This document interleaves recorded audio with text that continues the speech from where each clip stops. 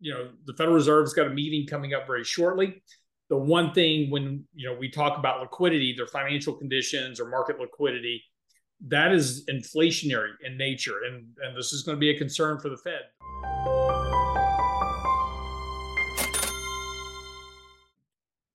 Welcome to Thoughtful Money. I'm the founder and your host, Adam Taggart, welcoming you here at the end of another week, a week that caps a pretty good month for the markets. For the month of November, I'm joined as usual by my emotionally sensitive friend, Lance Roberts, who apparently just discovered that people can be mean on Twitter. How you doing, Lance? I'm good. And I'm never going to get used to calling it X. So it's just going to remain Twitter. Yeah, I know. X just does not come off the tongue easily. No, it doesn't. It seems like it would, considering it's just one letter. But I know you would think so, but yeah, for some reason it's just I don't know. Twitter already won the brand war there, and I don't know why he's trying to remove a brand that we can't stop saying. But anyways, His prerogative, but our prerogative to still say Twitter. All right. Well, as I mentioned, Lance, a mildly up week for the markets this week, but closing out November, pretty amazing month for the markets. If I've got my data correct here, global bond and stocks added over 11 trillion in market cap this month, the second biggest monthly gain in history. Mm-hmm. Yep. And let's see, global bonds. The only time it was a bigger gain in November was in November 2020. We were getting the stimulus checks and all that was starting to hit the markets, and the Fed was doing 1.2 trillion a month or 120 billion a month in QE. And then of course we launched off into 2021, which was just a nonstop up year for the markets. So the best month since back then, when the Fed was just doing a gargantuan, completely historically unprecedented amount of liquidity. Right. I am going to get to some data in a little bit about liquidity, which may be contributing somewhat to this surge, although it looks like the impulse for that liquidity is now ending, and we can talk about that in a bit. But let me just mention, too, that not only did the entire market do really well, but the bond market did especially well. It had its best month since December, globally, since December 2008. And for the U.S. bonds soared to their best month since May 1985. So I want to give you a chance here, Lance, to take a bit of a victory lap. I was kind of holding you back the last time we talked, but you were out there telling folks, look, I'm still in the bond trade here. I'm still holding on to most of my TLTs. In fact, you were buying a bunch more for your personal account over the past couple of months. Obviously, that has worked out pretty well in the short term here, at least. Yeah, and again, so just to backtrack a bit, we actually sold TLT previously, bought EDV because we wanted to extend our duration. So we did a tax loss sell back in October, swapped our duration out longer in EDV, and as I noted, I had overweighted that position a bit, and so probably about mid-November-ish, I guess. I have to go back and look at the exact date. I took a little piece of that trading position off, but still hold the long position, because the upside is, you take a look at a long-term chart of interest rates, you can't even see this recent move down, which we got below 4.3% on yields this week. We kind of flipping back and forth here a little bit, but, yields are very overbought here. So if you're long the bond trade, take some profits here. You're going to get a tick up in rates. We're going to go from overbought on bonds to back to oversold on bonds, just like the market does. So if you haven't put on a trade yet, and you're looking for an opportunity, don't do so. You're going to get a better opportunity. And I suspect, I guess we'll talk about this some more when you talk about liquidity, but the Federal Reserve's got a meeting coming up very shortly. The one thing when, we talk about liquidity, their financial conditions or market liquidity, that is inflationary in nature. And this is going to be a concern for the Fed. The one thing that Jerome Powell noted at the last FOMC meeting was that the bond market and the stock market, because of October, yields were rising sharply. We were at 5%. Stock market was down sharply. People were convinced the bear market was back, and we're getting the most bearish narratives out of people, and bears were running around claiming victory laps in October. And we warned you then that that extreme bearishness was going to reverse. But the problem with that reversal is that it loosens monetary conditions, which gives people, and we saw this recently, we saw an uptick in consumer confidence. If consumers become more confident, they go out and they spend money. And this is exactly what Ben Bernanke said back in 2010 when he did, in September, when he did the second round of quantitative easing. He said the reason we're doing QE is to lift asset prices in order to boost consumer confidence, which will then feed into economic growth. So if anybody ever tells you that QE does not boost asset markets, just quote Ben Bernanke to them, because that's exactly what they do. And that's the whole wealth effect, I mean, in practice, right? Yeah, exactly. And so my concern now, short term, is, and I'm actually kind of rooting for this, is I want the Fed to come out and be a bit more hawkish. Everybody's expecting the Fed to not only pause at this next meeting on, I think it's December 13th. Don't quote me don't quote me on the date. I think it's mid-month, but I think it's the 13th. And to be clear, to remain paused, but yes. Yeah, and everybody's wanting to make a statement like, everything's fine, and we don't need to do anymore, kind of in that language. Yeah. And I don't think the Fed, I don't think the Fed's going to do that. And I'm kind of hoping they don't. I hope they come out and say, we're still concerned about inflation. We still have one rate hike left on the table, kind of in our back pocket if we need to use it, to pull some of this froth back out of the market a bit, because the markets are getting too far ahead of themselves relative to what the Fed's actually going to do.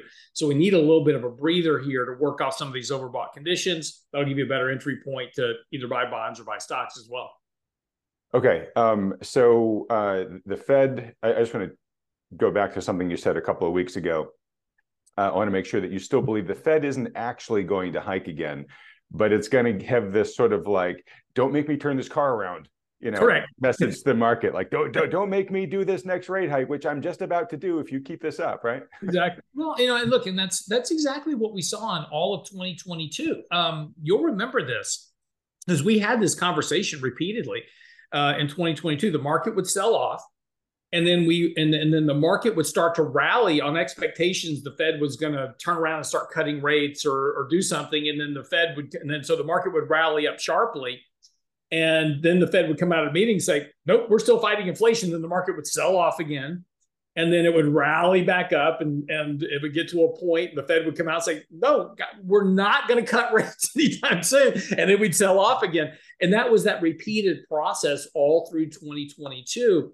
And what the markets keep doing is working against what the Fed's trying to achieve. The Fed wants lower market values. They want higher interest rates near term to slow consumer spending so they can bring down inflation, get inflation back under control. They want it below 2% or less. And the markets keep doing exactly the opposite of what the Fed wants, which is unfortunately going to have to, and look, just my opinion, and I could be entirely wrong about this, but I have to assume, if I'm Jerome Powell, that the rather sharp drop in interest rates, which we've already seen mortgage rates coming down, we've already seen an uptick in consumer confidence, we're seeing an uptick in economic data, leading in the 6-month rate of change and leading economic indicators have turned up. You're starting to see this flow back into the markets in just a very short period, and that's got to be concerning to the Fed, who is worried about a resurgence of inflation going into next year. All right. What's so interesting, because that has been the dynamic for the entire year, where the Fed has said, I'm going to be higher for longer, and the market has said, I don't believe you're going to be. And then it's moved stocks up, and then the Fed has come back and said, no, I'm going to do it. And the market has had to change its expectations, but it hasn't mattered for the price of the indices, right? And of course, that's basically the Mag 7, pulling everything up. But if you're just looking at the indices, it's been so interesting that the market has been wrong every time about the Fed's timing for a pivot, and yet it hasn't mattered to stocks. Obviously, the big question is, will it at some point? We'll get there. I do, though, and that's why I'm talking here. Maybe if you can pull up your weekly chart of the S&P here, because I want to get into some of that data in a sec. But again, in addition to giving you a bit of a victory lap on TLT, I want to continue to give one to you on your call, a month ago, that, hey, I think that stocks are going to more than likely than not end the year higher, maybe even at an all-time high for the year. And The rally has continued. This week it's somewhat plateaued, even though we are a bit higher than we were when we started the week.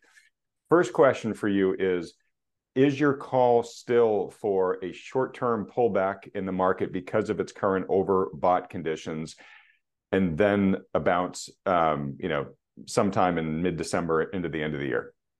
As you can see on this chart that I'm sharing with you now, there's 3 blue arrows that point down, not up. Yep. So kind of answers my question right there visually. Thank you. Yeah, but the important thing here is, and again, look, this isn't saying that a bear market's, and this is always interesting because I do a weekly thing with Fox Business News with Charles Payne, and it's always because he's always very bullish. And if I say anything about a short-term correction or a consolidation, he's like, well, you're bearish on stocks. I thought you liked stocks. Why are you bearish? And I'm like, no, I'm not bearish. It's just that things can't move up indefinitely. You've got to have these pullbacks along the way. And, we've used the rubber band analogy before, and it's just a great analogy of this. If I stretch a rubber band, there's a point I can't stretch it any further. Either the rubber band's going to break or I'm just not strong enough to stretch it any further. So in order to stretch it again, I've got to relax it and then stretch it, right? So the markets work exactly the same way. When markets rally, we exhaust the buyers. Everybody that was wanting to buy at the bottom of October is now bought. Sellers who were all willing to sell in October no longer want to sell. They're like, hey, the market's going up. I don't want to sell here. The market's going to keep going up. So why would I want to sell? So you simply just run out of buyers and sellers at a point. And then what happens is that markets start to kind of work themselves around a bit, and the sellers go, well, maybe we're not going to go up any further, or there's a piece of news or whatever it is. And somebody says, okay, I'll sell here. And then that starts the whole process to the downside. So you get this kind of correctional process. But if we look at that, if we look at a chart of the market, first of all, this bottom graph is just a basic relative strength index. All it just tells you is what the market's doing.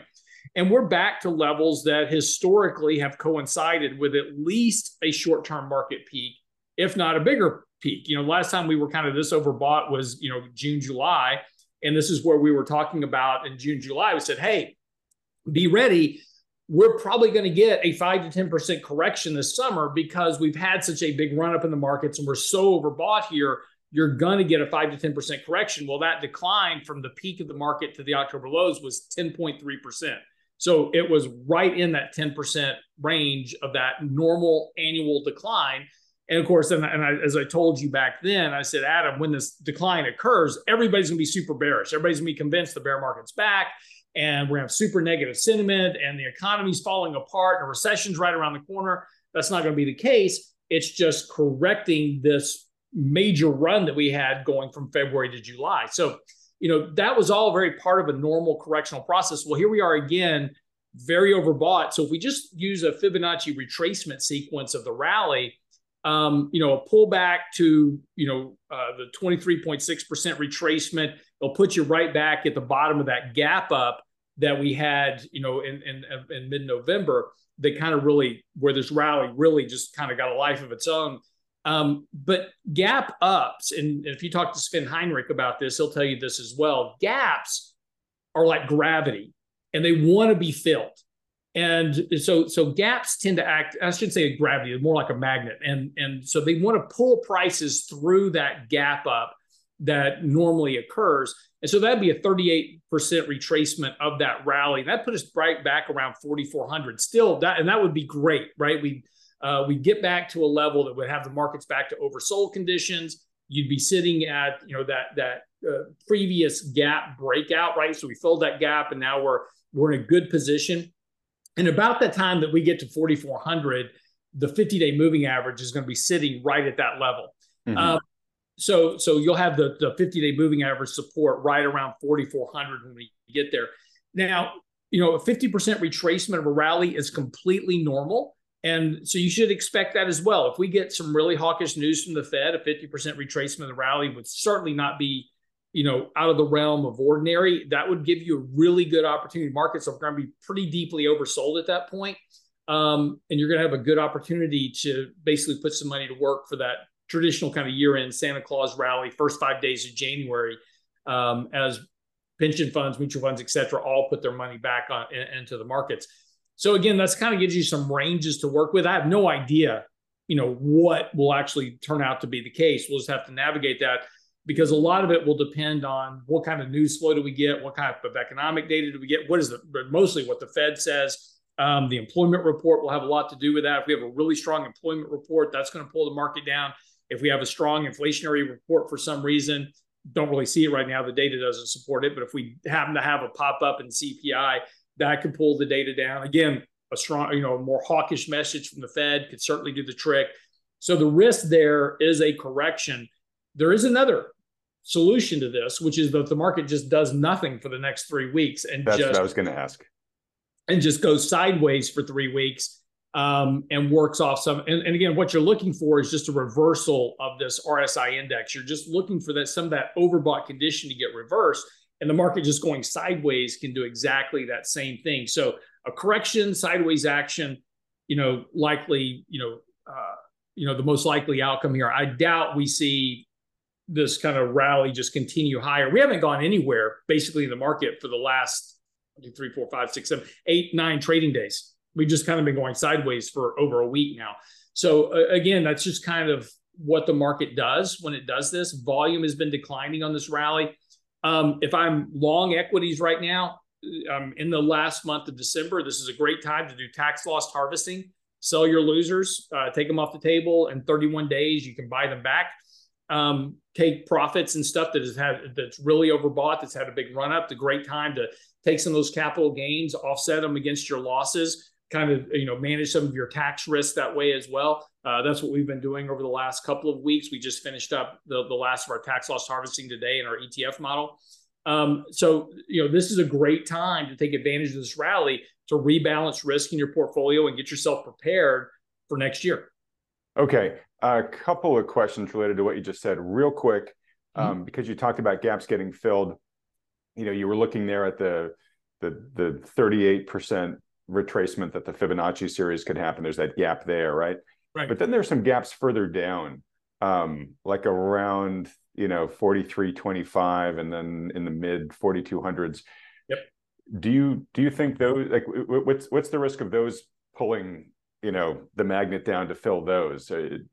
It's certainly possible. Look, markets, back in July, nobody thought the market was going to correct 10%, right? So there's certainly a possibility, but you're going to need some type of, catalyst to make that occur. Because what you've got to do is now you've got to break this bullish sentiment that we've got going on in the market. So the markets we are getting more of the greed factor back into the market. If you take a look at professional sentiment, take a look at retail investor sentiment, it's getting very bullish, but it's not extremely bullish yet. So there's still some room left to get everybody into the pool, so to speak. So that's why there's a bit more support to the markets. Also, you just have the seasonal, biases of the markets right now. The portfolio window dressing for year end, the first 5 days of January, which is where everybody's got to put their money to work for the year. So there's some biases that are going to support the markets near term.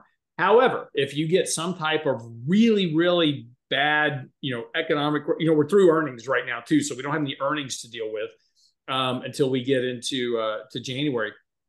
So there's really nothing here to drag the market substantially down unless the Fed comes out and shock the market and actually hike rates on the 13th. That would probably do the trick. So there probably, some unexpected catalyst like that. I guess too, technically, you would have, as the market begins to go down and try to close those gaps, it hits the moving averages, and those begin to act as resistance too, right? Support, yeah, they do. Yeah, I'm sorry, resistance to going down further, or support, i.e. support. Yeah. Okay. So two things. Let's stop the sharing here, but I want to give you a chance. I'm not going to share with you anymore. Yeah, no, because I want you to. So, as you said, if the market just kind of grinds sideways, that's actually net bullish, right? Correct. Because it takes the pressure off the overbought readings as more time goes on there, right? But I still believe, and correct me if I'm wrong, I still believe your base case is that we are going to see the market go down because of the still overbought nature of things before it probably powers into the end of the year. You recently wrote an article called Stock Market Correction Coming Before the Santa Claus Rally. And you have a couple of charts in there. And I'm just curious, do you want to go through any of those here while we're talking about this topic? Sure. I mean, we can. I mean, let me pull that article up here real quick. It's pretty much the same thing that we just kind of discussed. But just the reality is that markets, it is possible for the market to just consolidate sideways, and that is something that can happen. It's not usually the case. Normally, markets go through a correctional pullback of some sort. Okay, I've got this up here. Let me do one thing, and then I'll share my screen.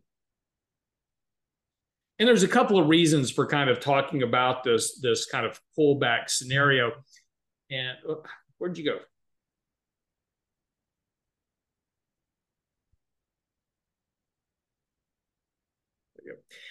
So this is a chart from equityclock.com. It's just a seasonality chart of the markets and kind of what happens from month to month. It's just an average of all years. And what you'll notice is that in early December, you typically have a little spike up in the market.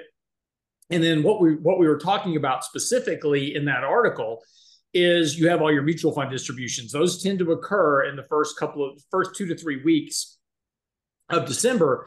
Particularly the second week and third week of December, you typically get these distributions. So you normally have this bit of a pullback in the market, not uncommon at all. That's what we're talking about here, is just when that selling hits the market, because these mutual funds have to distribute capital gains, dividends, and interest for the year. That's going to be some selling pressure for the market, and that's what gives you that bit of a pullback. Once that's over, then they have to turn around and start buying again to get their portfolios dressed for the end of the year reporting, right? They can't be holding too much cash. They've got to have all the right positions. And that's why you get that traditional Santa Claus rally. It's because of that window dressing that tends to occur. Hey, and as you're moving up from that chart, I just want to give Sven Henrik a quick shout out, because when I had him on several months ago, he pulled up that chart and just said, hey, look, I'm not saying this is how the year's going to end, but he said, so far in 2023, the arc of the indices has pretty much been spot on with this annual seasonality chart. And it does still, now that we're here on the last inning or so, it still seems to be playing out this way. So for whatever reason, this year has been very, very typical from a seasonality standpoint. Yeah, no, if you take a full year look at the S&P 500, it looks very much like this chart. And you see, here was the peak in June. We peaked in July. This one peaks in June. Then you have your sell-off into October. Market bottoms in October. We bottomed late October. And then you had this rally that started in November. And so again, I mean, this is your rally at the beginning of the year. February, March, April, May, June, the market was up 17%. So, the arc, as you said, of the market this year, and here it is again. I mean, you can see it right here. Here's that same arc of performance that you've had all year long. So you get a bit of a pullback here. And again, this is where I was noting, volume's been drying up while markets have been advancing. That's a negative divergence. And that's just that buyers are running out of buying power, and sellers are going. And if buyers are running out of buying power and they bought all they want to buy, and the mutual funds have to distribute, as an example, that's that additional selling pressure that the market can't absorb. And that's why you get that bit of a correction in the short term. So, again, it's just, and this is where we looked at, areas where volume exists and where buyers are most likely going to show up. And this is what I was talking about, that gap that we have in the market, and why that will probably act like a magnet if we get some type of correction, because there's not a lot of buyers that were in that gap. They all existed right around the 50-day moving average. So that was where the big bulk of your buyers was. There's a bit of buying here at this previous support. Now this chart's a little bit dated. This was Friday of last week. We've had a little bit more action since then, but there's some buying volume that exists right here around 449-ish on SPY as an example. But below that, it's mostly around that 50-day moving average. So that's why I'm saying that 50-day moving average around 4,400 seems to be a pretty likely target if we get into a more substantial-ish type correction. And again, just kind of going through the technicals, whenever the market has been this overbought, you've got your MACD overbought, you've got stochastics overbought, you've got your RSIs very overbought. You've almost always had some type of corrective action that followed It's just kind of, but it can take time. It doesn't mean, and just because it doesn't happen today or tomorrow, next week, doesn't mean it won't. And remember, back in June, July, we were saying, hey, expect a 5 to 10% correction. It took about a month before the correction started. And everybody's like, oh, Lance is wrong. There's not going to be a correction. Then you had 10% correction, August, September, October. It's prognosticating. It's not predicting. It's just saying, look, this is what happens when you stretch the rubber band. It's got to contract in some manner. Stock prices just don't go up indefinitely, and they don't. And remember, in October, everybody was convinced the stock prices were only going to go down. They don't do that. That's not the way markets work. So the best thing you can do as an investor is learn the rhythm of the market so that you can navigate these ebbs and flows. You don't wind up buying high and selling low. All right. So let's assume for a second that you're going to be correct and that there is going to be an end of year buying surge as all the big funds rebalance and window dress and all that stuff, right? Sure. Does that imply then the longer it takes for this correction, the short-term correction to show up, does that mean the longer it takes to show up, it's going to be more short and violent when it happens? Because if it's going to happen before that surge, you're running out of time to get the froth out of the market. Well, that's where this gets a little bit interesting because, first of all, let me just back up. There is absolutely no guarantee that we'll get a Santa Claus rally this year. Right. There are years that it doesn't happen. 2018 is a really good example. We did not get a Santa Claus rally in 2018. In fact, the markets were down 20% between September and December. Now, there was stuff going on there with the Federal Reserve, and the Fed was, back then, the Fed was saying, hey, we're nowhere near the neutral rate. Markets are going down because the markets are freaking out that the Fed's going to keep hiking rates. And, this was all coming to a very quick end. So first of all, there's no guarantee that it'll go up. All we're saying is that the historical odds are that you're going to have this year-end buying occur, but not before you have some type of correction, because that's what markets normally do. Again, normally being the key word doesn't mean it has to happen. So don't take this to the bank saying, oh, well, Lance said this, and he's either going to be right or wrong. I'm just saying, look, statistically speaking, we have to play possibilities and probabilities. The probabilities are correction first of some sort, consolidation correction, and then a rally into year end. We may wind up exactly where we are right now. After a correction, the market rallies, we have the Santa Claus rally, and we're right back to where we are right now. And that's because we had such a big rally in November. If you go back through history, whenever you've had these big 8, 9, 10% November months, which have occurred previously, December isn't that strong of a rally. Why? Because you've already pulled in all that buying into the market. So you may be, and I'm not saying do this, but you could theoretically probably sell here, everything, and then buy January the 1st, and you're going to be right where it'll be the same outcome potentially. Okay. So may be a good time to do your tax loss selling, because if there's not going to be that much of a lift this year, sell now, avoid whatever potential short-term correction might be coming. And by the time the new year gets here, you're able to buy back in everything without the wash rule. Correct. Absolutely right. Okay. All right. Well, look, I asked folks on Twitter for questions that they might want to toss into the discussion today, and I've been trying to slip them in as I can. But you touched on two of them that I want to just talk about for a moment. So we've talked a lot today about seasonality and what usually happens at this time of year. And the charts that we've just looked at show that, that's actually pretty much how it's played out this year. So an interesting question is, well, if markets are efficient, right, and there are these seasonal patterns that everybody knows about, why do they still persist, right? Shouldn't they basically be already priced in? Well, normally, but again, there's certain things that occur every year that the markets do know about, so they invest based on those issues, right? So everybody knows about seasonality, so everybody kind of buys November and December. It's just, we know that, right? It's a seasonally strong period of the year. Worst performance is made through. Does that mean it almost becomes a self-fulfilling prophecy where I know markets go up, so I'm going to buy in at the beginning to ride it, and because so many people are buying into the beginning to ride it, it actually causes the takeoff? Yeah, in a way, yeah, absolutely. And the other side of it is that you also have some effects that are going on that we talked about, in October, which said, look, when you get we wrote an article in think it was late September. I have to go pull it up now, but we said October. We said weakness in October before the year-end rally. And the reason for the year-end rally was you get through earnings season, then the blackout window opens up for stock buybacks. We've had a near record amount of stock buybacks in the last month. Just a gorge of corporations buying back their own shares. Insider buying. Corporate executives have been buying shares hand over fist because that blackout window opened back up. So that starts the market rally. And then when the market starts to rally, everybody that was convinced it was a bear market and they're super bearish, they go, oh my gosh, I'm missing it. Then they jump in.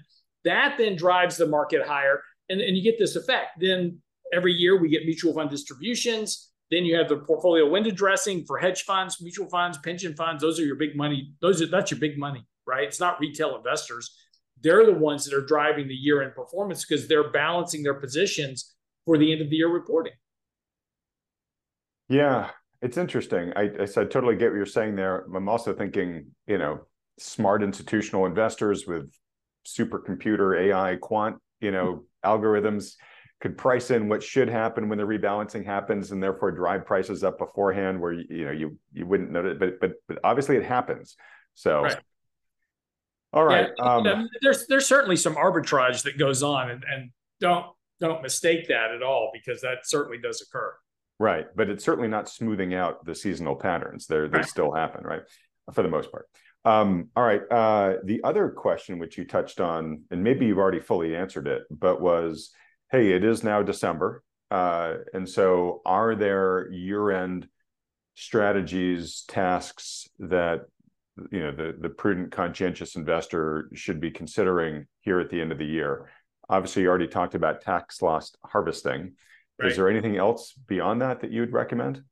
If you don't have an IRA open, you have to open it before year end for next filing season, right? So it has to be open before December 31st. So if you've never opened an IRA before, right? Yeah. You need to open one before year end, and that way you'll have it for next year. And so, sorry to interrupt, but when's the deadline to fund it? Tax filing. Okay, so you have to open it before the end of this year, but if you want to contribute for 2023, you have up until right before you file your taxes next year. Yeah, right. Okay. But it has to be opened. And so it has to be open. Yeah. So one thing that drives me crazy every year, we tell our clients this well in advance, is like, look, we give the last week of the year off to all of our employees. So if you need to do something for the end of your tax year, get it done now because there's not going to be anybody around. And yeah, good luck, buddy.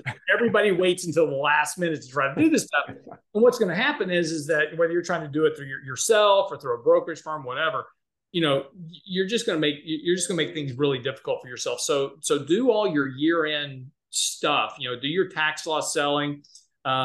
Take your capital gains that you need to take your RMD payments, calculate those, get those out of your account. Do it early.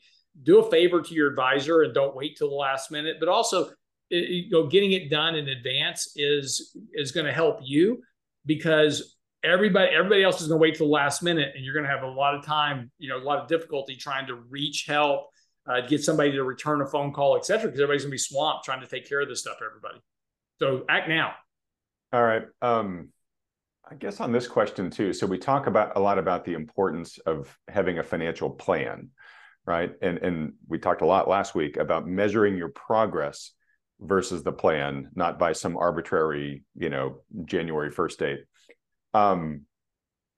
I think I know what your answer is going to be here, but is it better to start the new year fresh by making your plan at the start of the year, or blowing the dust off last year's plan on January 1st and setting up for the year? Or is it better to do it in December so that you can hit January 1st, running? Yeah. If you don't have a plan, first of all, if you don't have a financial plan, build one, right? And, very important to those things is if you use some type of calculator that uses a stagnant rate of return, like, okay, you want to retire in 30 years, put in your rate of return, 8% a year, whatever it is. If that's the first question to ask you, throw it out the window because it's completely useless. Any financial plan built on a stagnant rate of returns, throw it out the window. It's completely useless. And how do you know that? Because November 30th, the market ended at exactly the same price it was November 30th, 2 years ago. In other words, the market had zero rate of returns for 2 years, and the markets are still not back to even. So you're still trying to make up losses. You're not making gains. So now if your plan is based on 8% a year, you've not only got to make up the 8% from the first year and the 8% from the second year, you've also got to make up the 8% in the coming year. So you've got to have just massive gains to try to make up those previous losses. And this is, so that completely blows plans out. Market declines completely blow these plans out of water. And that's why, like, all these things like the fire movement died a smoldering death, because, as soon as you have a market downturn, all these plans based on 8% returns go right out the window.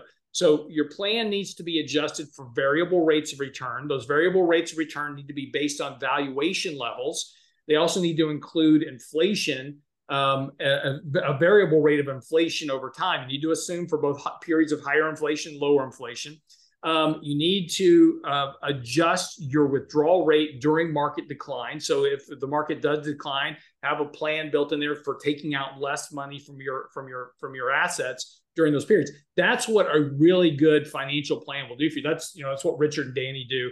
They've spent years developing these type of structures, but it's just common sense that you've got to build in for these periods of time where you don't have a market return, or heaven forbid, you have a 50% decline in the market at some point. So let me ask you about that. First off, the plans that I've used, what I like about them is they do Monte Carlo simulation, yeah. right? So you basically have your goals and whatnot, and then they do, Monte Carlo basically it just runs a tremendous amount of probabilities or calculations, making all sorts of different assumptions for market returns, for inflation, whatever, right? And they basically tell you, okay, after running thousands of sensitivities on your plan, you have a 98% chance of hitting your goal, or you have a 21% chance of hitting it, right? And it gives you a good sense as to how vulnerable you are to a lot of these changes, because nobody knows what's going to happen, in the future with these variables. So what you want to do is you want to test a whole bunch of them and see how you come out on each one of those, war game, trials. Yeah, right? you've got to be careful with those, because a lot of plans, what they'll do is you'll see this graph. It'll have all these lines on it, right? Then like light gray, whatever. So those are all the tests. And then there's this one dark line that is the average of all those simulations. And that's what they're basing your rate of return on, saying, oh, your success rate's based on this average of all these potential outcomes. That's not the way it works, right? That's the same thing as using an 8% rate of return over time, because you're trying to average how markets react. The problem with that is that you're looking over a period of time of 50 or 100 years. Over the last 100 years, let's back this up for a quick second. Where does the idea come from that markets return 8% on average every year? Easy. I go back to 1900. I average every rate of return year going forward, add in dividends, subtract out inflation, I get 8%. Now, that's all fine and dandy. Markets don't do that every single year. You right. don't get 8% a year. Some years you get 20, some years you get negative 10. It's the down years. It's not the average. It's the down years that have the biggest impact to your financial plan. So any plan that uses Monte Carlo simulations, average rate of returns, throw it out the window.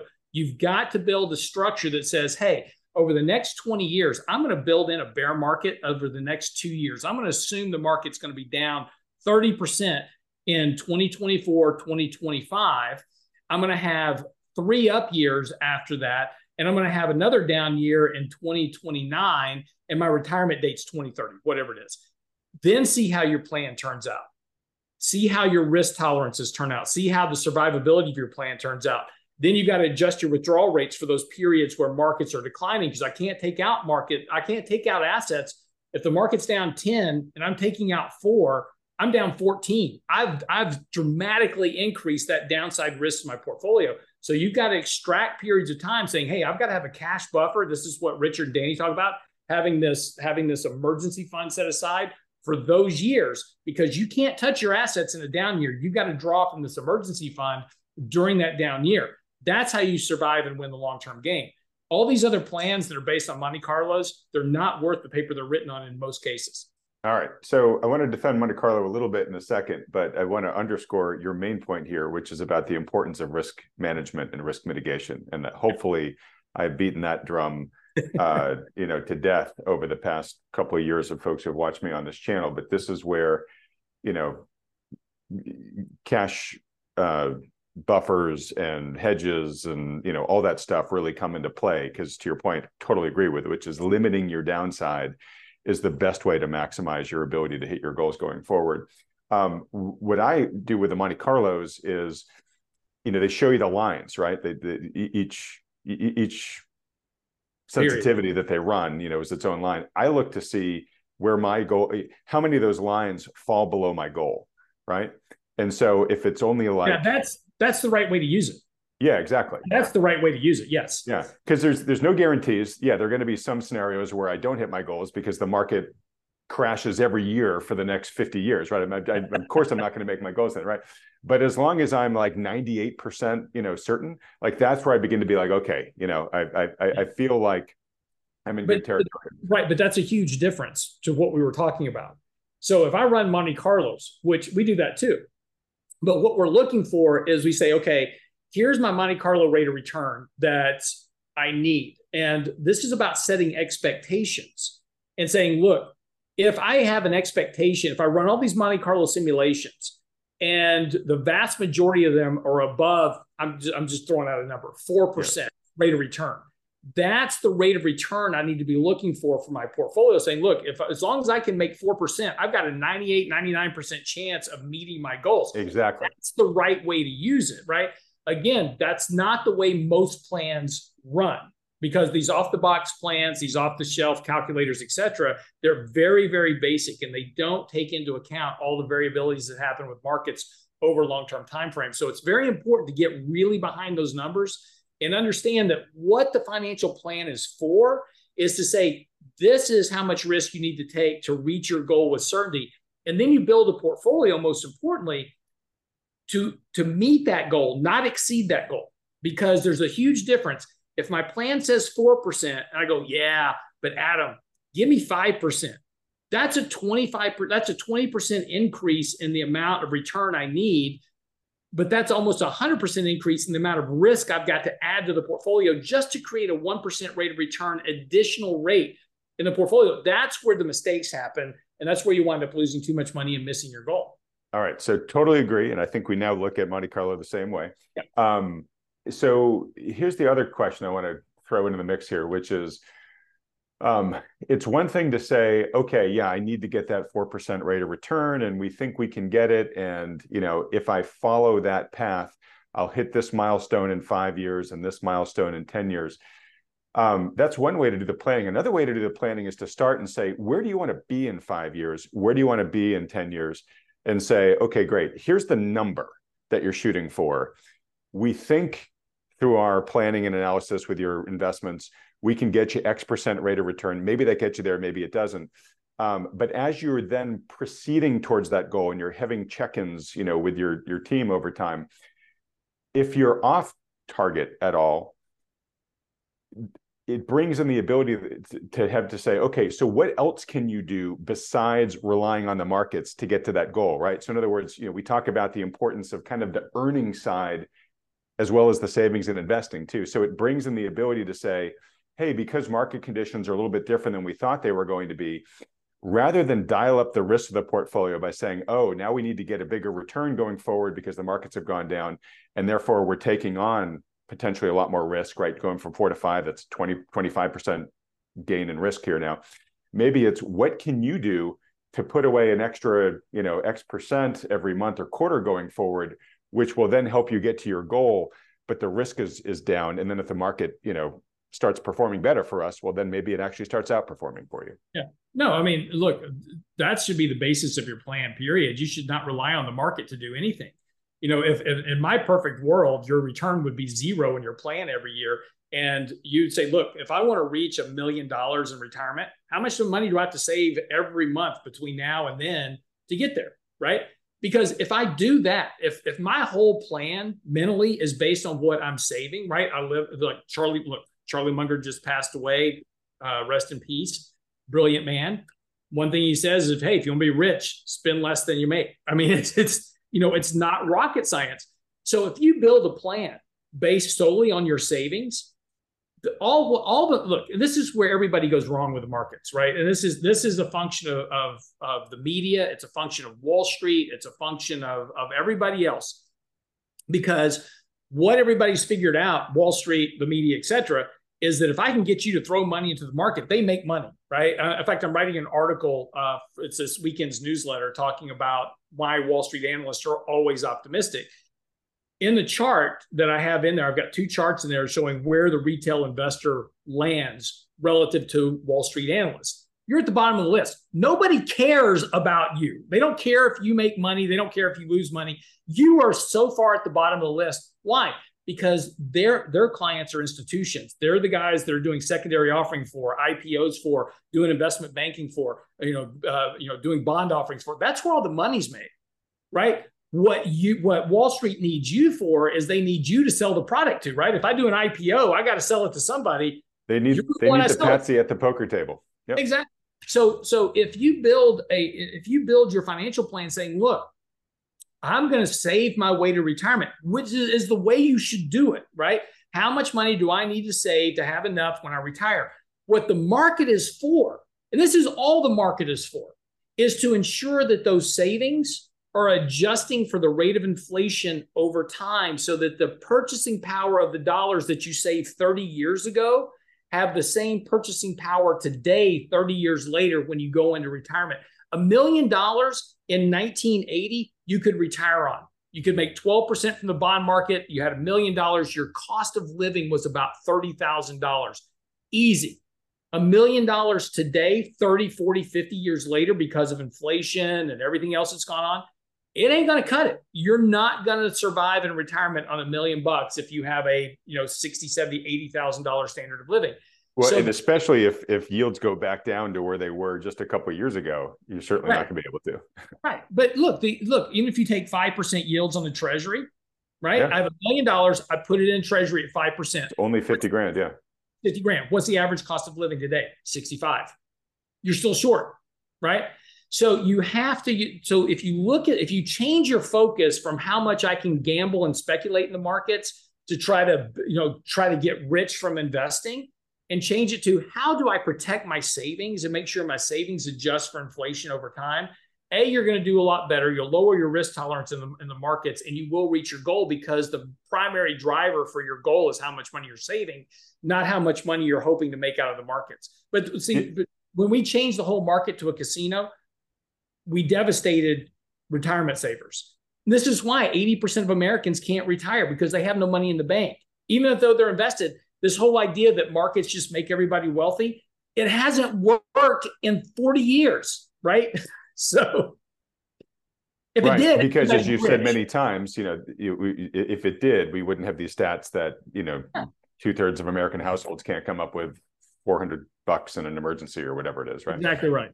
Yeah, and there's I think a direct analog we can tie as well to the housing market, right? Which used to appreciate at about the rate of inflation, right up until the end of the 90s and all the financialization and everything, and now it's become this massive Ponzi scheme that everybody is totally afraid of bursting, because that's where most Americans have, quote unquote, the majority of their wealth right now, right? And and by the way, it's sorry to interrupt you, but that's an awesome point you just made. It's not that houses used to appreciate at the rate of inflation. That's what they should appreciate at. Right. Your real estate should appreciate at the rate of inflation over time. And that's what they did all the way through the 90s. And then when we got into adjustable rate mortgages, dual mortgages to avoid, PMI insurance, ninja loans, all this other stuff, we turned, the housing market into a speculative asset. And, the consequences are now that people can't afford to buy a house. So I'm probably going to get, just skewered for saying this, but there's this concept of insufficient but necessary, right? They're like steps you have to take, which in and of themselves aren't going to solve your problem, but they're an essential part of solving the problem. So you got to take them. And I think to retire wealthy, retire securely, you have to invest smartly, wisely, prudently. But I think it might be insufficient, right? But it's necessary. You got to do it. But what you also have to do is you've got to focus on the earning part, and you got to be saving and squirreling away a lot of, the excess of what you're earning and spending less than what you're producing. And it's the combination of everything that gets you there. And the problem is I think so many people have been told, we all want the easy solution, and we've all been sold that, oh, no, investing is what makes you rich, right? As long as you put money away, it's going to go bananas over time, and every stock's going to be a meme stock eventually, and you're going to make a ton of money, and you're going to retire, on a tropical island somewhere. Hopefully, and I know you and your team are there trying to get people the best risk-adjusted return that you can get.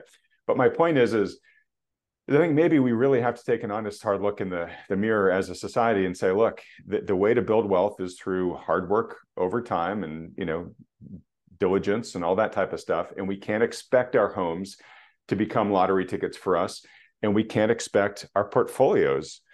We can't give them unrealistic expectations as well. We just have to commit to doing the hard work over time. And if we do, we'll get there, right? And if serendipity happens along the way, fantastic. But yeah, look, there are very few people in the world that have ever gotten rich investing. You could probably count them on one hand. And Warren Buffett got rich. No. Warren Buffett didn't get rich investing. He got rich investing other people's money, right? And into businesses that he could control, not just speculative paper. Absolutely. Yeah. Ray Dalio. How did Ray Dalio get so rich investing other people's money? So you take a look at any of these really rich investors that, Steve Cohen, Ray Dalio, all of them. How did they get rich? Did they get rich just investing their own money?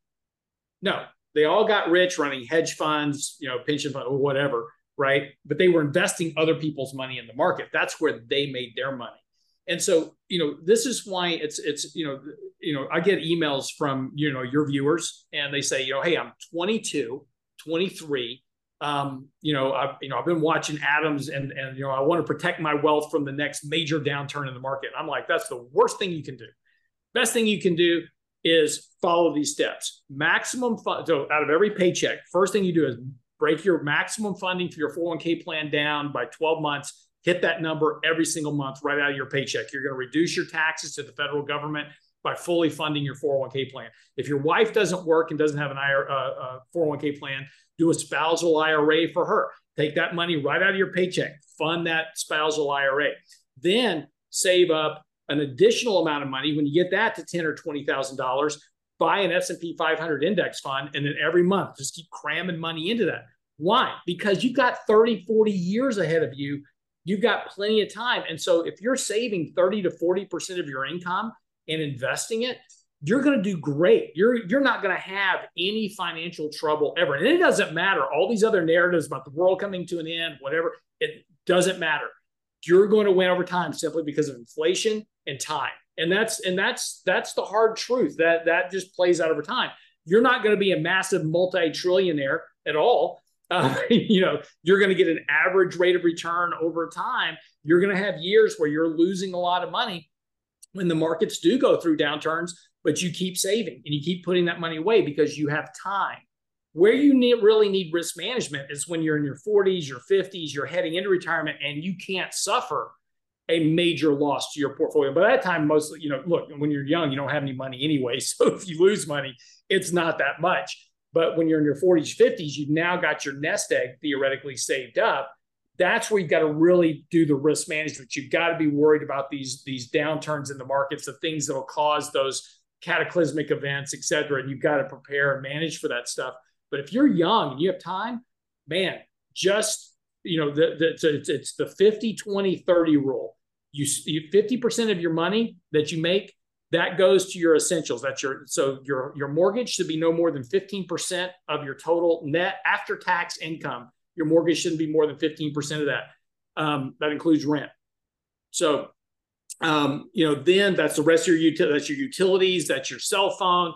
Well, I can't afford an iPhone 15 on that. Well, no, you may have to use a flip phone, right? Because that's all you can afford.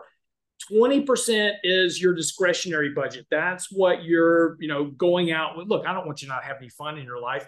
20%, that's your dating money, that's your spending money on your wife, whatever it is. 30% is to savings. You've got to set that goal and you've got to get yourself working that goal. And then as your income increases, that goal's never, you don't adjust that. It's always the same percentages of every after-tax dollar you bring in, because that's how you're going to build wealth over time. And people will, and when I tell this stuff to people, I immediately get lashbacks like, oh, that's impossible. Nobody can do that. I've been doing it for 40 years, right? And it doesn't matter. You can do it. You just got to be willing to sacrifice to do it. You can't have everything. You got to have delayed gratification. Just because you think you want it doesn't mean you really need it. And look, a really good rule of thumb is that if you say, look, I really want something, I want an iPhone, whatever it is, wait, put it on the side, wait 3 months. And in 3 months, if you still really need it, then you probably really need it. Maybe you should make plans to go buy it for cash, not on credit, not on payment plans. If you can't pay cash, you can't afford it. So if you follow those rules, though, you'll be great. You'll never have to worry about financial troubles, markets, economies, nothing. You're going to be fine. But you got to do, like you said, Radam, you got to have the discipline to do it. Yeah. And in my rant earlier, I don't want to discount the benefits and advantages that the miracle compounding puts at your back over enough time on this. So I when I say necessary but insufficient, or insufficient but necessary, I don't want to underplay the long-term benefits that this does give you over time. And Lance, I agree with just about everything you said, and I think the percentages that you gave super duper useful for folks. I appreciate you doing that. I agree with all of that. I think maybe the one thing I'll push back on is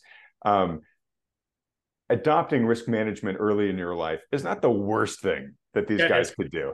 No, it's not. And Adam, let me tell you why. I'll tell you why it is. Because this is what happens to every investor over time. They adopt these ideas of risk management, right? I'm going to be, Adam said that there's a crash coming next year. So I'm going to get all out of the market. And then maybe the crash comes, right? We saw this in 2008. Great example of this. And again, I'm only talking about if you're in your 20s. I'm not talking about your 30s, not talking about your 40s, not talking about your 50s. You're in your 20s. You don't have any money invested, right? You may have a few $100. So if you lose half of $400, it's not the end of the world in terms of your retirement. Get another $200, go work an extra job, go do a side gig, whatever, put the $200 back in there, get back to saving and investing. But risk management for the vast majority of people is the worst thing they can do, because they'll get themselves out of the market at the bottom. They won't get into the market when the market rallies. Then they buy the top of the next market. We see this over and over. This is why the average investor buys lows and sells highs constantly. October, great reasoning. Exactly the same comments. In October, all the people that were on my Twitter feed that were listening to you were going, oh, Adam said this market's just going to go down from here. And I was like, no, clear. I didn't say that either. I was giving you lots of space to say this stuff's coming. I'm picking on you, but I'm exaggerating a bit. Yes. Yeah. But the point is that people take this risk management, and there's an important task about risk management. It's understanding the range of possibilities when you're managing risk. I've got to manage for the risk of being wrong as well as the risk of being right. What most people do is they get out entirely under the fear that they're going to be wrong.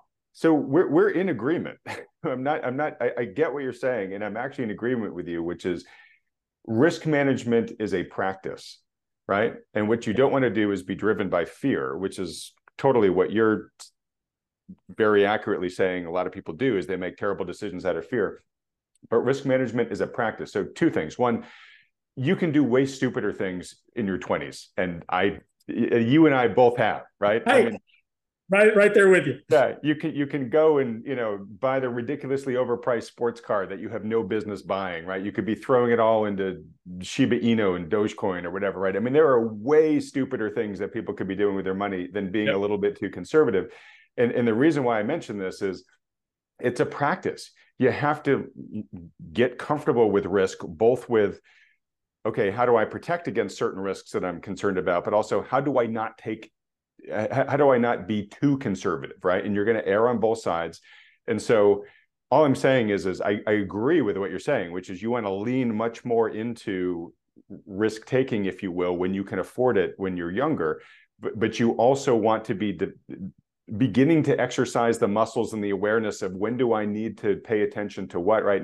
And through all this, work with a good financial advisor who can be giving you advice and you can be learning and reacting to it. So absolutely. Look, and if you want to do that, so let's go back to our 20s example, right? So first thing you do is fully fund your 401k plan. Second thing, fully fund your spousal IRA or have her fund her 401k plan. Then have your emergency fund set aside for bad times, right? Because you don't want to have to tap into your assets when something goes wrong. Then you save up an additional $10,000 or $20,000, right? And you set that aside into a speculation account. Go learn how to do the market, right? First thing you do is to learn how markets work is buy an index fund, right? And don't touch it. Just watch it. Put $10,000 in SPY, watch it. Learn how the markets work. Okay, market was down today. Why was the market down today? Market was down last month. Why was the market down last month? Right? Or it was up. Why? Understand how the market works. Then break the index down into its subcomponents, which are the sectors. Okay, what's driving this sector? What's driving this sector? Is it interest rates? Is it inflation? Is it economic activity? What is it? What's driving these individuals? So learn how the sectors work. Once you understand how the sectors work, then you break it down again into its smaller parts, which are the individual stocks. Okay, within the financial sector, why is JP Morgan rallying and Berkshire Hathaway falling? Right? Whatever. So then you learn this over, and this takes years, right? This isn't 3 months worth. And just to be clear, this is your drive the car before you figure out how to rebuild the engine, right? Right. Yeah. I mean, if I took my son into the garage right now and there was, all the parts to build a car, he wouldn't have a clue, right? But, I can work with him and I can take all those parts and we can build a car together. That we can do. But it's better to learn how the car operates first before you start breaking it down into its components, right? And that's, so if you want to take 10,000 and say, look, if I lose this 10,000 entirely, it's this is my investment education, right? This is just like spending money on college.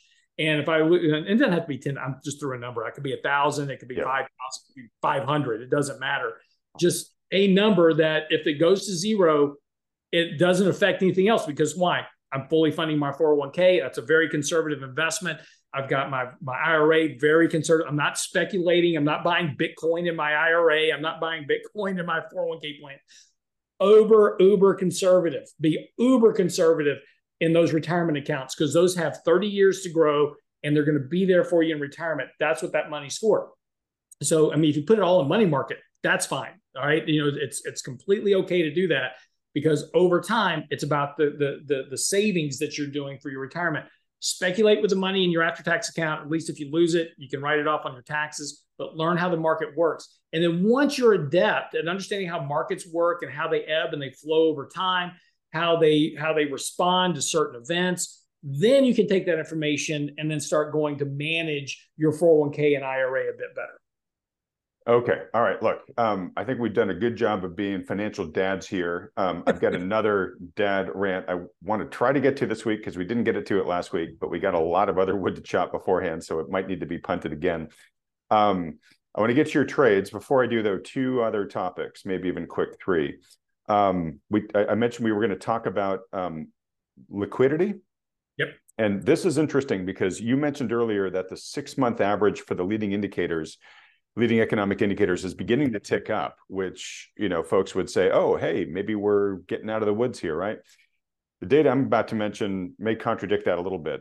This comes from Simon White of Bloomberg. By the way, a guy I've been trying to get on this program, having a hard time tracking down his contact info, but I really like the work that he does.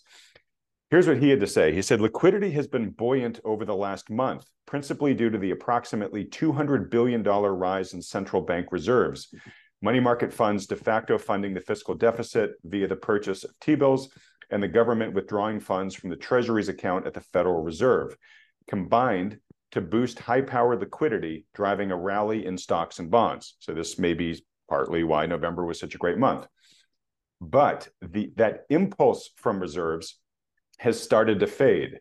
The 1-month change of the Federal Reserves is now falling. I'm going to show you a chart on this in a second, which translates as the absence of a tailwind for stocks.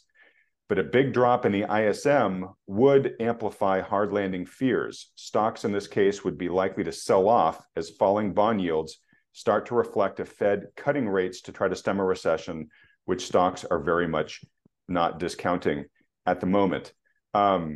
So we've got this basically change in impulse of Federal Reserves that is generally a leading indicator for the markets. And I'm going to try to pull up a chart of this that we can react to here, Lance. But I'm curious. I've got the chart right here because I publish this chart on a regular basis. Yeah. And this was also a function of our newsletter last weekend in particular. So here, let me share a screen with you. I love how you're anticipating the data I'm going to bring up here, Lance. Yeah, I've been building that financial liquidity chart for about 2 years now. And it's kind of been catching on. More and more people are producing it now. But so if we take a look at,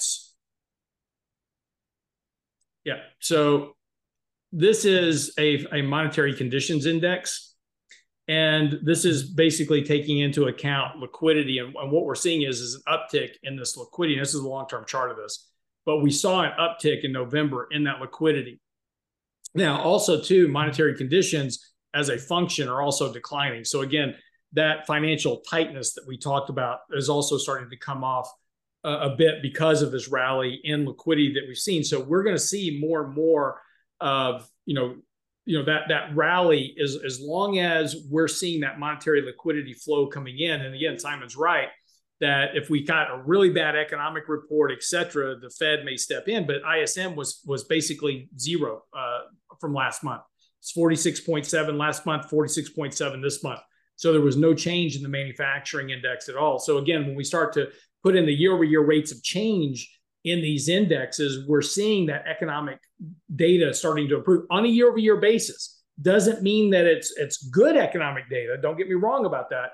But it does mean that we're starting to see an improvement in the year-over-year rate of change. And that's just simply a function of how the data works over time, right? We talked about that with inflation. The year-over-year rate of change would bring inflation down, which is what we've seen for the last year.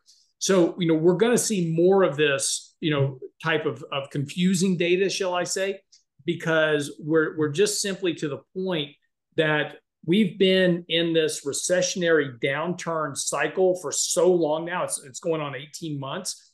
The inverted yield curves, as an example, very long stretch of inverted yield curves, no recession. Those are going to start to, theoretically, those are going to finally start to improve just simply because of the amount of time that we've been in recessionary territory. Doesn't mean we won't have a recession at some point, but the longer that it goes without us having a recession, the likelihood of having one is starting to get contracted a bit. Right. So I'm just going to pull up this chart because I think I just want to show the discrepancy he's talking about, because I think this is on a one month change and 1 month change. It's on a shorter time frame, but it shows this. Right here at the end, you can see the divergence. Yep. Right, where you see the yellow is where the impulse is actually now starting to recede, but the stock market, which is there in the dark line, its percent change has been shooting the moon of recent. And so at some point, these are likely going to have to come back together again. And it's either going to be the reserves are going to have to shoot back up again, or that the market's going to have to potentially, at least stop growing. Well, and that's another part where that could contribute to a sell-off in the market, because again, we did see this big kind of uptick in liquidity. And again, it's interesting because liquidity, despite the fact the Fed's doing QT and we've had high interest rates, liquidity has basically been flat for 18 months. It's just gone sideways, and it upticked here just recently. So this whole idea, and this is why last year everybody was like, oh, we're going to have this big bear market. We're going to be down, 40, 50%, whatever it is. And it never happened because we didn't have that big drain of liquidity out of the market that everybody was expecting. Right. And I think that's, if anything, I think that has been the surprise factor this year, is how much liquidity has remained in the system, been put in the system, even though we've been told, Fed tightening, unprecedented aggressiveness and hiking interest rates. There's been enough going on behind the scenes, both in terms of reserves and in terms of fiscal spending, fiscal deficit spending, that's been kind of keeping the party going along a lot longer than folks could have imagined. And of course, the big question for 2024 is it going to be able to continue or not? Of course, there's a lot of folks who are saying, oh, they'll never let it abate during an election year. And then there are others who obviously have differences of opinion. And that gets me to one of the questions that folks asked, Lance, which I just want to ask you since we're now officially in December, which is, knowing that you're going to be on this program every week during the year to give us updates on a weekly basis, what's your general outlook right now for 2024 for the markets? Sum that up for you in 3 words. I don't know. Yeah, I know you were going to go there. I know. Well, and the reason is here. Oh, by the way, this was before we jump there real quick. Hold on. But this was the chart I was looking for. And again, it's the same chart you were just looking at, but a little bit smoother data flow. But this is the S index. This is which is that's it. Right. So this is the liquidity index. So think about this for a second. It's the Fed balance sheet minus the Treasury generally account minus reverse repo. So in order for the index to go up, that means the balance sheet actually has to be expanding because you're subtracting everything else from the balance sheet. So the balance sheet for the Fed has been expanding despite the fact that they're theoretically doing QT, right? So, but that's, you see that uptick. And again, this is what I'm saying is like, since October 2022, when this bull market started, so go back to early 2022, liquidity index was falling with the market. And remember, in October of 2022, you and I were talking about, hey, we're so negative in the markets, we're going to get a rally coming out of this because you had everybody was super bearish in October of 2022, and so it has to be ultimately the bottom of the kind of the bear market cycle we were in. And that's exactly when liquidity went flatline. So liquidity goes flatline, the market starts to go higher because liquidity is now stabilized. And then you have the Fed, Fed takes action with the SVB, banking crisis. They start the bank bailout program, the bank term funding program. That provided a big bump to liquidity of the markets. So that got filtered into the markets. And then recently here, you've had this recent uptick after the sell-off in the market in October. And it's interesting because as the market was selling off and as interest rates were going up, that consumer confidence was getting ratcheted down. I mean, consumers were getting very negative in September, October. So I'm really not surprised that the Fed made that change that they did. And you've seen liquidity coming back into the market because the Fed doesn't want a recession. They want a soft landing, and they don't want deflation. They want inflation. They just want 2% inflation. So, they're working behind the scenes to try to land this plane. We'll see how successful they're going to be. But, this is going to be the question going into 2024. And this is why I don't know is the answer. And in fact, Tuesday's post on our website is talking about Wall Street predictions for 2024. Everybody's super bullish for next year. 5,100, 5,500, 5,300. All the Wall Street firms are expecting this bull market to continue. I think that's a risky bet because there's a whole lot of data out there that suggests that next year could be another very sloppy year. Like we saw in 2022, maybe, part of 2023. Where we have this rally, then another decline, and another rally as we continue to kind of work through this slower economic environment because earnings expectations are for $220 a share next year. If you have slower economic growth, you're not going to get to 220. Valuations are going to be a very important factor of that. Here, I'll tell you what, I'll sneak you a peek at some charts from Tuesday's article real quick.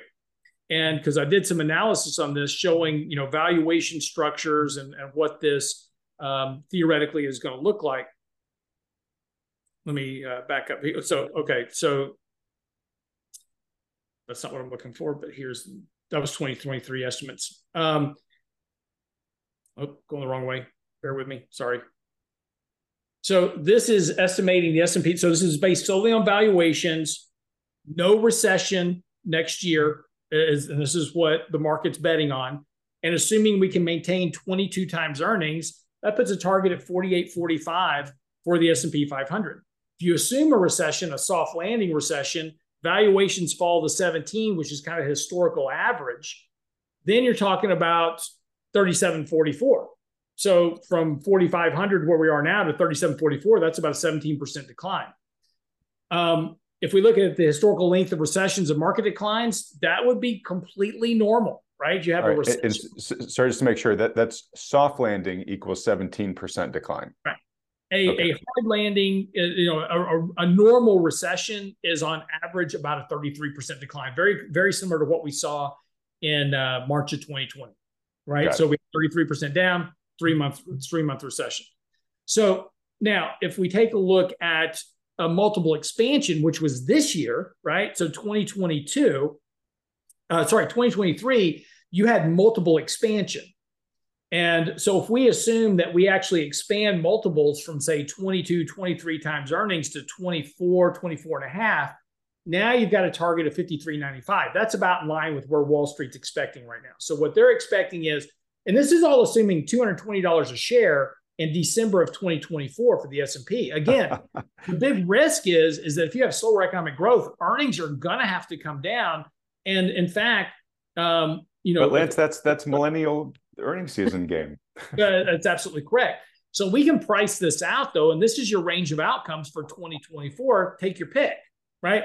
And so if you're super bullish and you're going to $220 a share, then you're looking at 5,400 be long stocks. If you think you're going to have a reduction in earnings per growth, valuations are going to matter, and markets have to reprice for lower valuations. That doesn't mean the markets will be down 20% next year. That's just one theoretical possibility. But you're certainly going to have a year of much lower rates of return than a market that's up 6, 8, 9, 10% next year. This is super useful, and there are times where I really do feel for the people listening on a podcast without seeing these charts. This is a great chart, basically showing the ranges of what could happen under these different scenarios. Let's go back. That whole article is going to be out on Tuesday. So if you go to our website, realinvestmentadvice.com on Tuesday, the whole article will be there. You can go see the charts there. Great. And the chart that you just kicked all this off with, right? The liquidity chart. I look at charts like that in Simon White's, and I go back to a comment I made to you at the beginning of this year when, right after I interviewed Michael Howell, and I interviewed a few other people about liquidity, but had a really deep dive interview on liquidity with Michael Howell. And I was like, Lance, are we just overthinking all this? Like, is it just all about liquidity flows? Net liquidity flows into the market, right? I mean, could we just only look at that and just ignore everything else and pretty much be 85% on all the time? And certainly that's what that sort of seems to show, right? I mean, what happened in 2022 when the markets lost, 20x% and the bond market had its worst year in forever, right? It was the tide went out, liquidity rise. What changed? Well, we stabilized. We started putting more money in, especially after the banking instabilities there. Maybe that's just always tells the tale, right? And also because liquidity hasn't been rising as fast as the S&P right now, maybe that gives us a bit more confidence that the S&P is going to be due for some sort of correction at some point in time, just because if liquidity is all that matters, it's getting a little bit ahead of it. Yeah, no, and look, since 2009, I'll produce a chart on a regular basis that shows the Fed balance sheet versus the market and all the different events that have gone on. It's clear. I mean, if the Fed's expanding their balance sheet and you're putting capital, let me back up one second, because this is really important. I get a lot of emails talking about, Fed liquidity and, how that's going to create inflation. And, they're just printing money. The Fed does not print money, right? The Treasury prints money, right? So they're the ones that produce the money. What the Fed does is they do an asset swap. All they're doing is digital ones and zeros. They say, okay, Bank of America, you've got $1 billion worth of this 10-year Treasury coupon. I'm going to credit your reserve account with the Federal Reserve for $1 billion. You're going to give me that bond. And they do an asset swap. That is not inflationary. It doesn't create more money in the system. It boosts asset prices because that money in that reserve account then goes through the Bank of America's prop trading desk. It gets invested into stocks, so forth and so on. And that's how it affects the markets. But this is why during the entirety of 2009, 10, 11, 12, 13, 14, 15, 16, 17, 18, 19, 20, we never had inflation. Inflation was limping along at 2%. The Fed was keeping rates at 0, trying to keep inflation at 2%. The Fed was actually fighting to keep inflation at 2%. because if they had hiked rates or done anything at that point, inflation Right. would have dropped and we've been in a recession. Right. Keeping CPI propped up near 2%. Yeah. Correct. Yeah, exactly. Yeah. But importantly, when the Fed does QE, that is not inflationary. It's just an asset swap.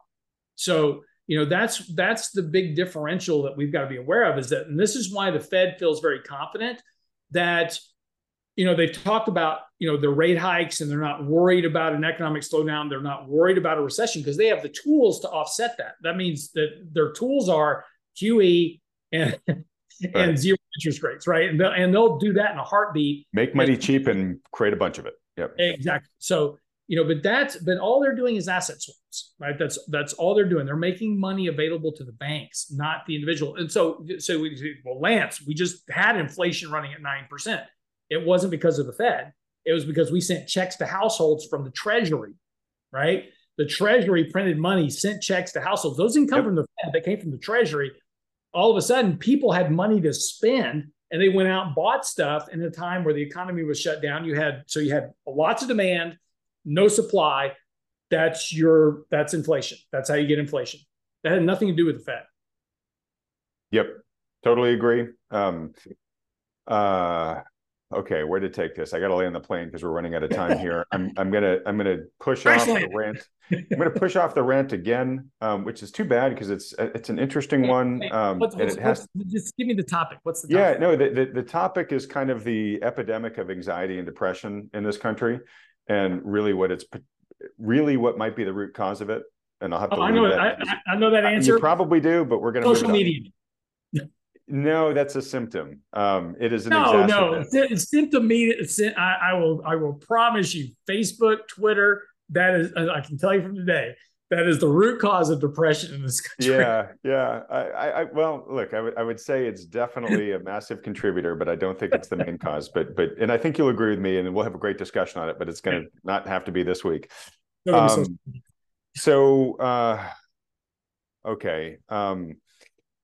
TLT, tons of people asking about it. Two questions about bonds.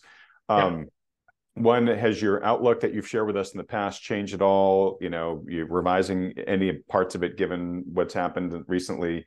And then secondly, no. Okay, but I'll let you expound on that if you want to. And then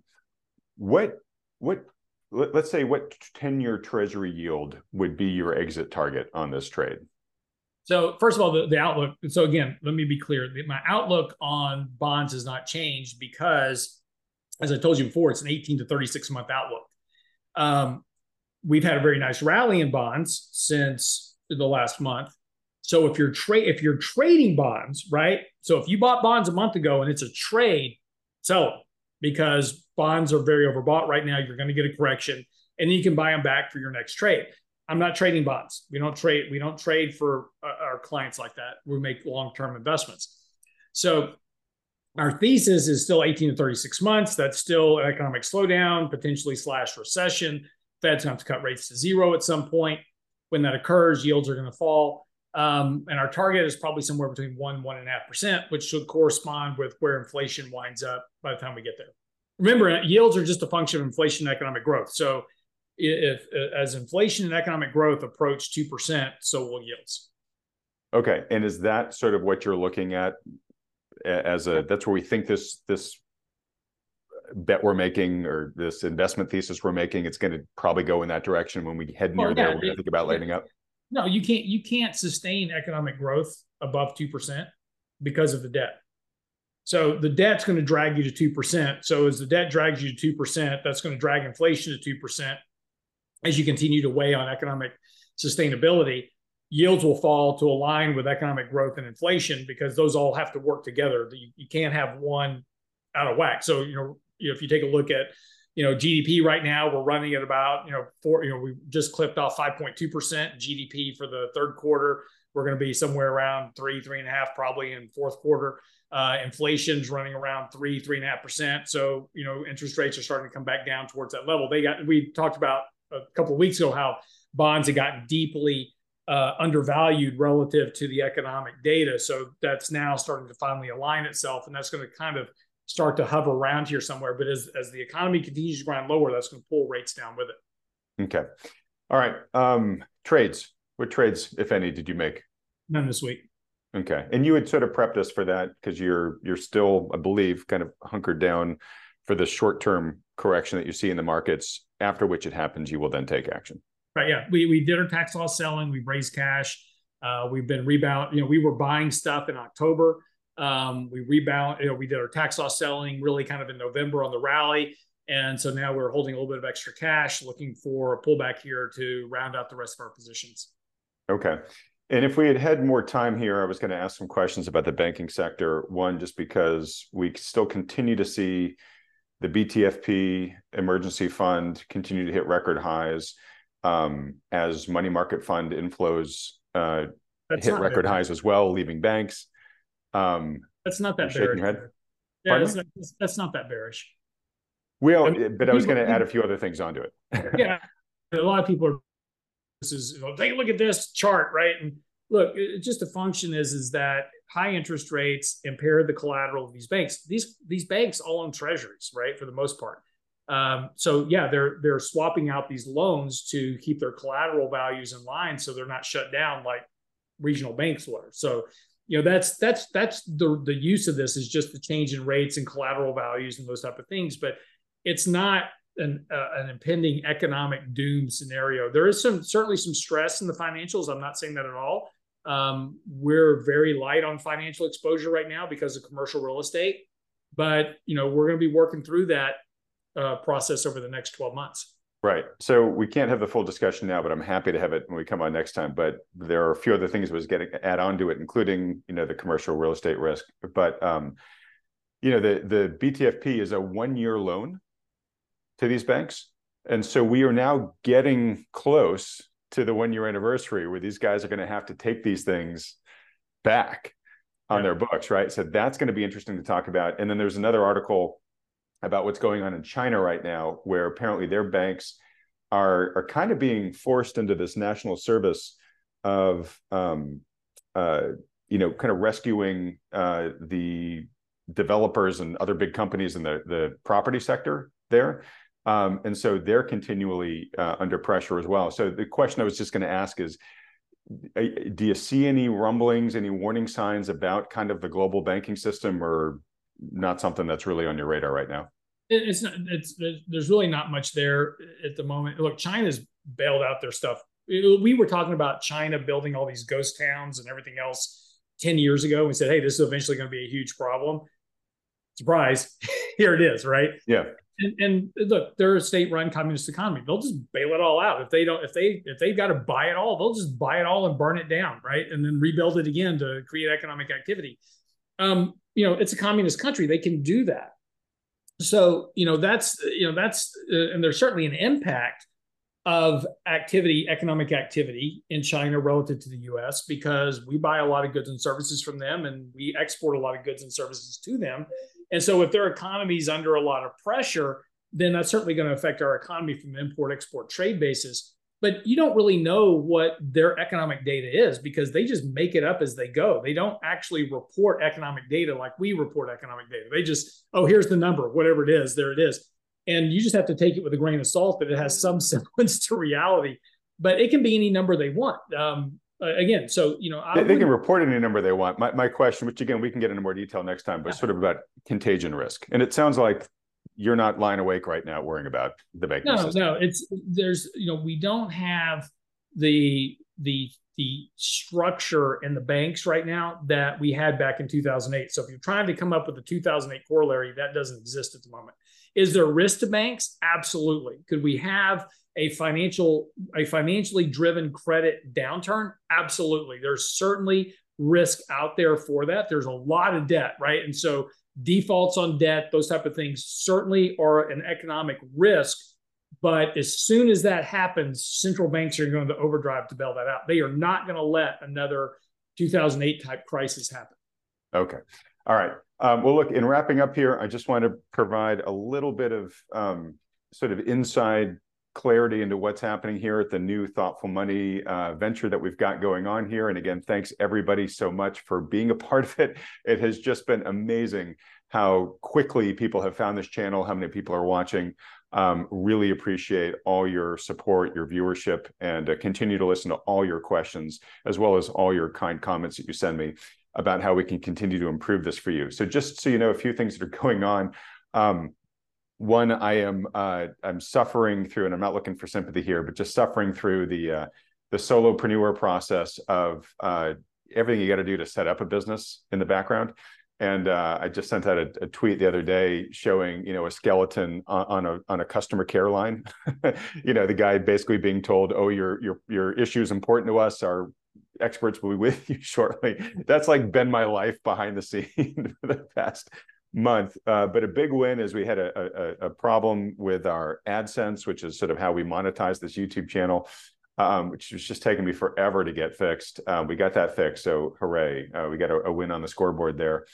For those that are still worried about my new system here, I do have a lighting and sound specialist coming in to help me upgrade things even further. And I actually just got notice while Lance and I were recording this that my upgrade to a higher degree of high definition on Zoom apparently has just been implemented. So hopefully in the videos you see coming out from after this one will be even clearer, which will be great. I've got the new Thoughtful Money website launch coming soon. That will be the website where you can go to and request a free consultation with Lance and his team at RIA, or the good folks at New Harbor Financial, who are going to be coming on this channel the day after this interview airs with Lance. Our friends from Rocklink over in Canada are going to be available through that as well. So all of that is coming soon, and I'll let you know in this program when that new website's out. I will be getting a new background here. I've gotten lots of comments about the green leather. Some fans, but most people saying they'd love to see something more akin to like what I had before.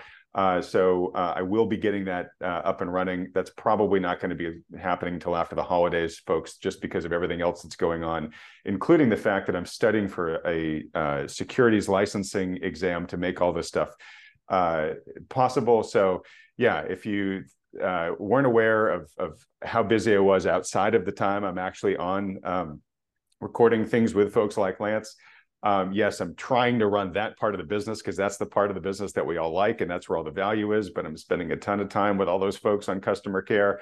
And then when there's fictitious free minutes left over, I'm cramming for that darn securities exam. So anyways, that's all the stuff that's happening behind the scenes here.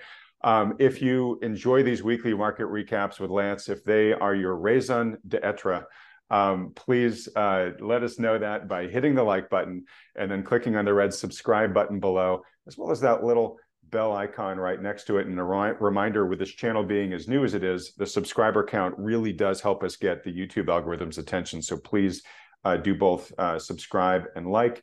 And a reminder, I've got the new Substack that I set up where I'm sharing lots of information about what's going on with Thoughtful Money, including the different guests that we're getting on this program in the future. And if you haven't signed up for that yet, you can for free over at adamtaggart.substack.com. A reminder that premium subscribers to that get my Adams notes, which summarize the key points from all these different videos. Just to share some of the folks we've got coming up next week, because we continue to have just an amazing lineup. Michael Pinto, he'll be appearing the day after this video airs. We'll have Danielle DiMartino Booth as well next week. But very excited to say I finally got a yes from Felix Zuloff and his team. And so we'll be having Felix Zuloff on this program in about a week. And I know many, many, many of you have been asking for him to come back on the program. Very happy to say that we finally got him to come back on. With that being said, Lance, as always, I'm going to give you the last word here as we wrap up. Yeah, well, until you get your new website set up, if you want access to our newsletter, our daily market commentary, our blog on Tuesday on prospecting future returns, just go to realinvestmentadvice.com. You can ask questions. I'm always happy to help you. Great. Realinvestmentadvice.com. And folks, Lance, I was really happy to hear that during our hiatus, right, as I was getting this whole new thing set up, I had a lot of people say how much they missed these weekly recaps, but also said, so I've gone over to Lance's YouTube channel and I've started watching his daily commentary, and I've been just getting lots of great feedback from folks how much they like that. So folks, in addition to going to realinvestmentadvice.com and watching this video every weekend, if you haven't gotten your fill of Lance, make sure that you go and sign up for his YouTube channel, and you can enjoy Lance on the daily. With that being said, folks, if you didn't watch the panel replay video from the panel I moderated at the New Orleans Investment Conference, which had Lynn Alden, Daniel DiMartino Booth, Jim Rickards, and Russ Gray. It's a great discussion. That would be a great video to watch after this one. I'll put up a link to it right here. Lance, my friend, thanks so much for another great week. Everybody else, thanks so much for watching.